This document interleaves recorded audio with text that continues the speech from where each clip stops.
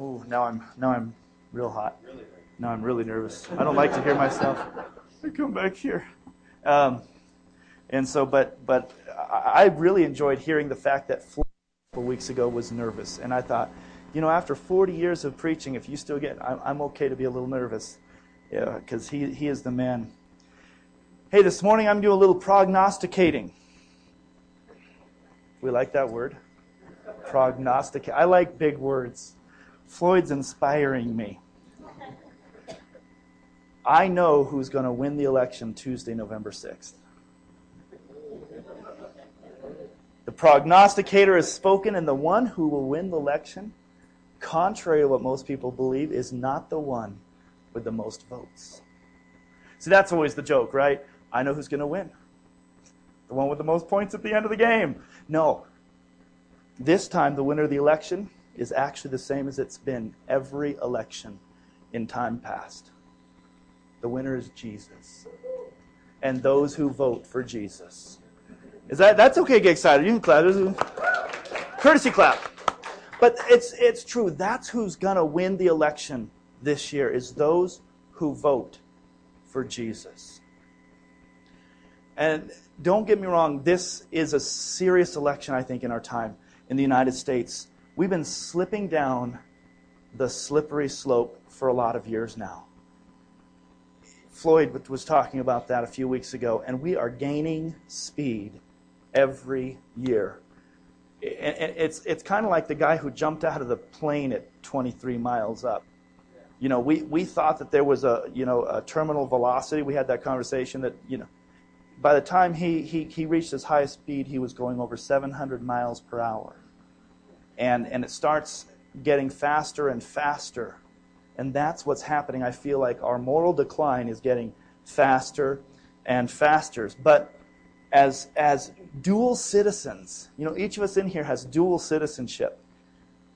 We can elect a man who will steepen the slope, make it steeper, or even decrease the decline in this immoral, anti-God, anti-life hill that we're presently speeding down.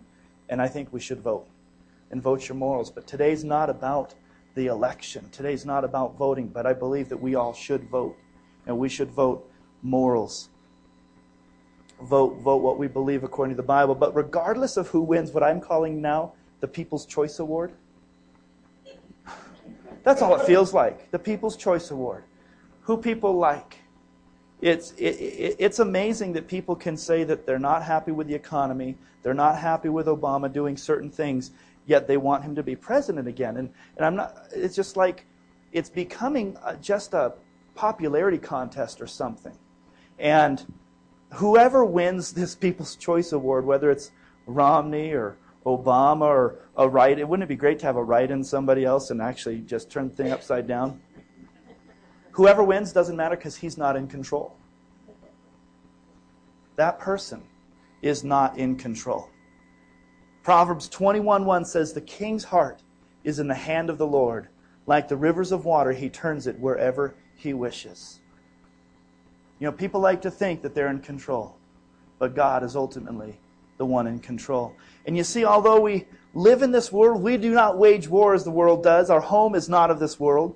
We are strangers and aliens here, and although the economy of this land, it really does affect us. We live in a kingdom whose economy is above this land. Amen? Although the Bible itself says that we are supposed to obey the laws of the land, we're supposed to honor the king, we're supposed to render unto Caesar's what is Caesar's, we have a law that supersedes even those commandments, and that is to love the Lord your God with all your heart, with all your mind, with all your soul, with all your strength. Those laws supersede the laws of the land, and even honoring and rendering unto the king. We live in another kingdom. God is first. He is preeminent. And we are citizens of the kingdom of God before we're citizens of this world. And that's why those who vote for Jesus on Tuesday, November 6th, are the ones who win. The kingdom of God. What is the kingdom of God? I was looking, and there's 65 verses in the New Testament that actually say the kingdom of God. Jesus taught a lot about the kingdom of God. But the entirety of the Bible is describing what the kingdom of God is. What it looks like, how to enter it. And one important thing we must understand is that, at least as much as possible, is that the kingdom of God is now, but it's not yet. Floyd talked about that just a little bit a few weeks ago, where I wanted to talk more and expound on that. The kingdom of God is now. It is here, but it's not yet. The moment that you put your faith in Jesus, the moment that you asked Him to be your Lord and you trusted in Him to be your Savior, a lot of things happened. And one was that you were saved. In that very moment, you were saved. You were translated from the dominion of darkness to the kingdom of light. In that second, there was nothing more in your salvation. Yet the Bible says that although you were saved, you are still being saved. We were saved in a moment, but still to this day, we're being saved. It's an ongoing work. And the kingdom of God is a similar picture. The moment that you were saved, we inherited the kingdom of God. Unless a man is born again, he will not inherit the kingdom of God. We inherited the kingdom of God. We became part of this other kingdom that's at work and in this world that we live in. We became citizens, which is here and now. But yet that kingdom is not fully here and now. It's not yet. There's the fulfillment of the kingdom of God that awaits us.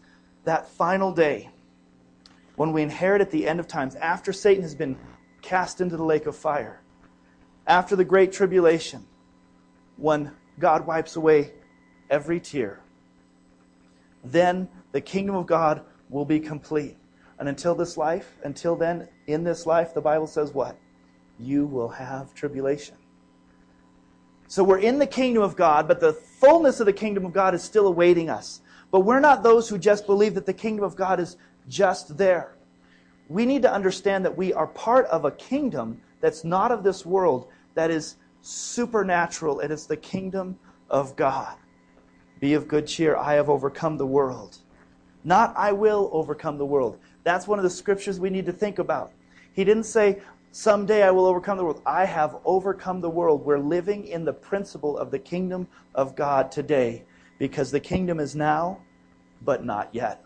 We don't serve a God that came to earth and created all things, then left to go to some corner of the universe and let us figure out everything on our own.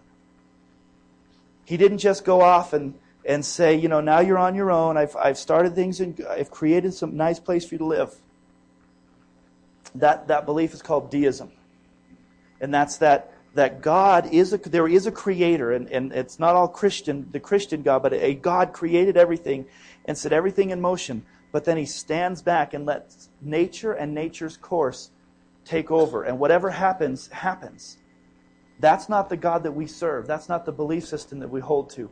We know that God is involved in this world. He is not a God of deism. He is transcendent God, superior, great, unequaled creator. But He is also immanent. There's a term that's thrown around in a lot of books, and it's the transcendent and immanent God. Transcendent is that superior, all-powerful, unequaled. That's what transcendent means. But then He's also immanent, and that means really internal. He's part of this structure. You can't separate Him out from His creation, because He's part of us, and He lives in and through us. So He is not just the transcendent, away, powerful God, but He's immanent. He's a close part of His creation. He's involved. And when Jesus sent His disciples into the world, they came back marveling that even the demons were subject to them. Do you remember? He sent them out and they go, wow, even the demons are subject. He says, don't rejoice that demons are subject to you, but rejoice that your names are written in the Lamb's Book of Life. But the supernatural, we talked last week about Jesus is of the supernatural. He's the spiritual worldview.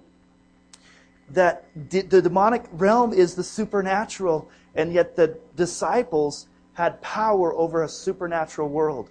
That is because they were part of the kingdom of God, not part of the kingdom of the world. The kingdom of God is manifest among us. Jesus ascended unto heaven. The Bible says that He gave gifts to men. That was the kingdom of God. When He sent us the Holy Spirit to indwell in us, to empower us, not only to live victoriously, but to walk in the power of the Spirit, that is the kingdom of God. We're not of this kingdom, church. We're not of this kingdom on this great big blue ball that we're sitting on. We're part of the kingdom of God. And even though the Bible says, and I think of this so often, even though I walk through the valley of the shadow of death, I will fear no evil. Why? Because thou art with me. All you King James people.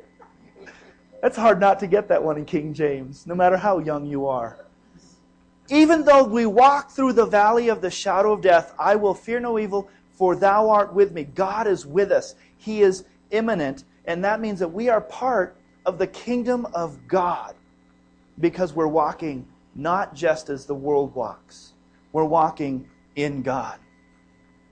John says, I am in my Father, and you are in me, and I am in you. That is the kingdom of God at work here on this earth. Christ in us, the hope of glory. The risen, omnipotent Christ dwells in you. That should bring a smile to somebody's face. I'll say it again. The risen, omnipotent Christ dwells in you. That's an amen. Wow. That's just a wow. Should we let it sit? Should we just let it sit for a second? It's powerful. I don't walk like I believe that. Not all the time. The risen, omnipotent Christ. I'm going to say it like this: dwells in me. He dwells in me.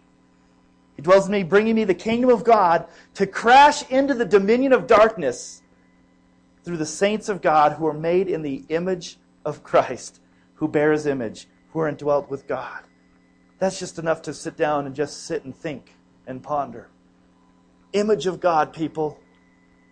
Almighty, omnipotent God dwells us in the kingdom of God. Because we're part of the kingdom of God, we crash every day into the dominion of darkness. It's an amazing, amazing thing. Who wins the election? Jesus. And the saints that call on His name. It doesn't matter what happens on November 6th. Our hope is built on nothing less than Jesus' blood and righteousness. Can we say that? We can sing it, but can we really mean it? Where's your hope? Where's my hope? Where's my stability? God has been dealing with me over the last few weeks because I've put my stability in the economy and in the job market and what's happening in the elections. But my hope should be in Christ alone. He is our Redeemer, and our hope should be on His redeeming power of the blood of Christ and His righteousness. His redemption, His power, His blood living in me, Christ in us, the hope of glory. And as Christ is in us, the hope of glory is living in us. That means that we are walking hope. You're walking hope. Hope for the world. Now, if you're like me, then again, that's meddling with you, because you picture the last time you walked into Dollar Tree. Did you walk in there as walking hope? Last time you walked into the bank to put some money in so you didn't bounce a check? Were you walking hope? It doesn't matter our circumstances. The hope of glory lives inside of us. That means wherever we go, we are walking hope to the world. The kingdom of God in you, in me, and we have this treasure in jars of clay. This amazing, omnipotent power, grace for all, hope of the world, living in these frail jars of clay. God chose in His sovereignty, and I had a hard time. When I wrote this morning, and I'm reading a lot, I wrote this, God, I started writing this morning, and I usually don't write my sermons. I was tempted to put His foolishness. God chose in His foolishness. Because He chose to live in me and to put His treasures inside of me. But that wasn't foolishness, even though I think it is. It's His sovereignty. It's His wisdom. His wisdom saw that inside of us should dwell this incredible power and awesome hope. The blessed hope of the world, His mercy, His grace. These treasures should be in us, fallible, weak jars of clay. Why does the Scripture say? So that His all-surpassing glory will be of Him and not of us. We're carriers of His hope, of His mercy, of His grace, of His love everywhere we go in this frail human body, because we are part of not the kingdom of the world, but because we're part of a kingdom of God here on earth. And I am amazed by it. The song we sang today, Lord, I'm amazed by you. The worship was amazing this morning. The words that were coming out, are you hearing all the ties in of what God is speaking to us this morning? Every once in a while I go, wow, God, I heard from you. God is weaving something together, and we need to be amazed at all of these things happening. This all-surpassing power lives inside of you and inside of me, because we live as part of the kingdom of God here and now. His power is living in you so that you might walk as an overcomer. The kingdom of God and His power is living inside of you so that you might walk as an overcomer, more than a conqueror, that you would have the power to lay hands on the sick and see them recover. And that you too would have the words of life because Christ lives in you. Inside of us, the power to heal. I'm amazed. But we live in the kingdom of God, not of this world. The thing is we are dual citizens. We are dual citizens. My daughter Madeline is a dual citizen. Until she's 18 years old, she can be a citizen of this country or of Guatemala. At the age of 18, because of the current laws, she cannot be a dual citizen, and she will have to choose which one she wants to be a part of. She could choose to be a Guatemalan citizen and get rid of her United States citizenship.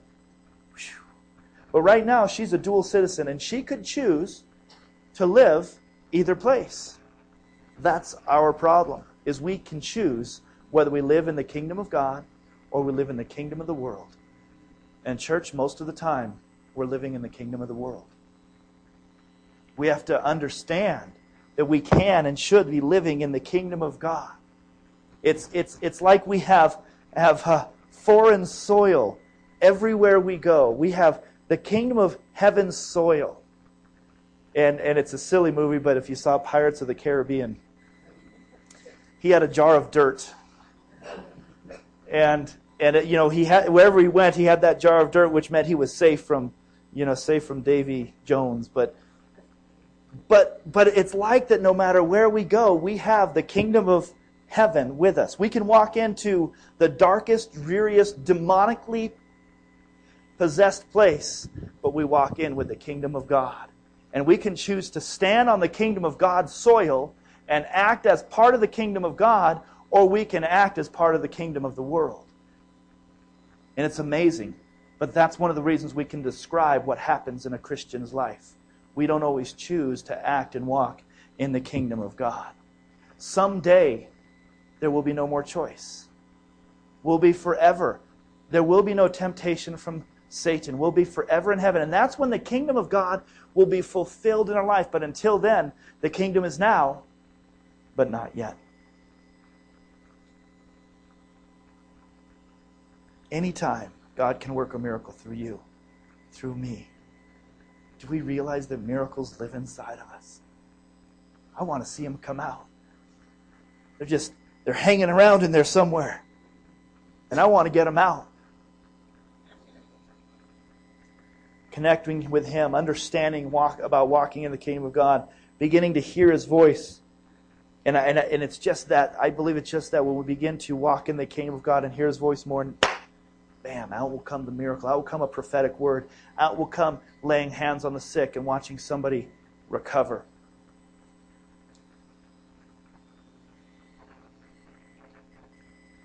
When we pray, we can't just be saying words. I think sometimes my prayers, I feel like they fall short and I'm just saying the words. But understanding that these words are uttered to Almighty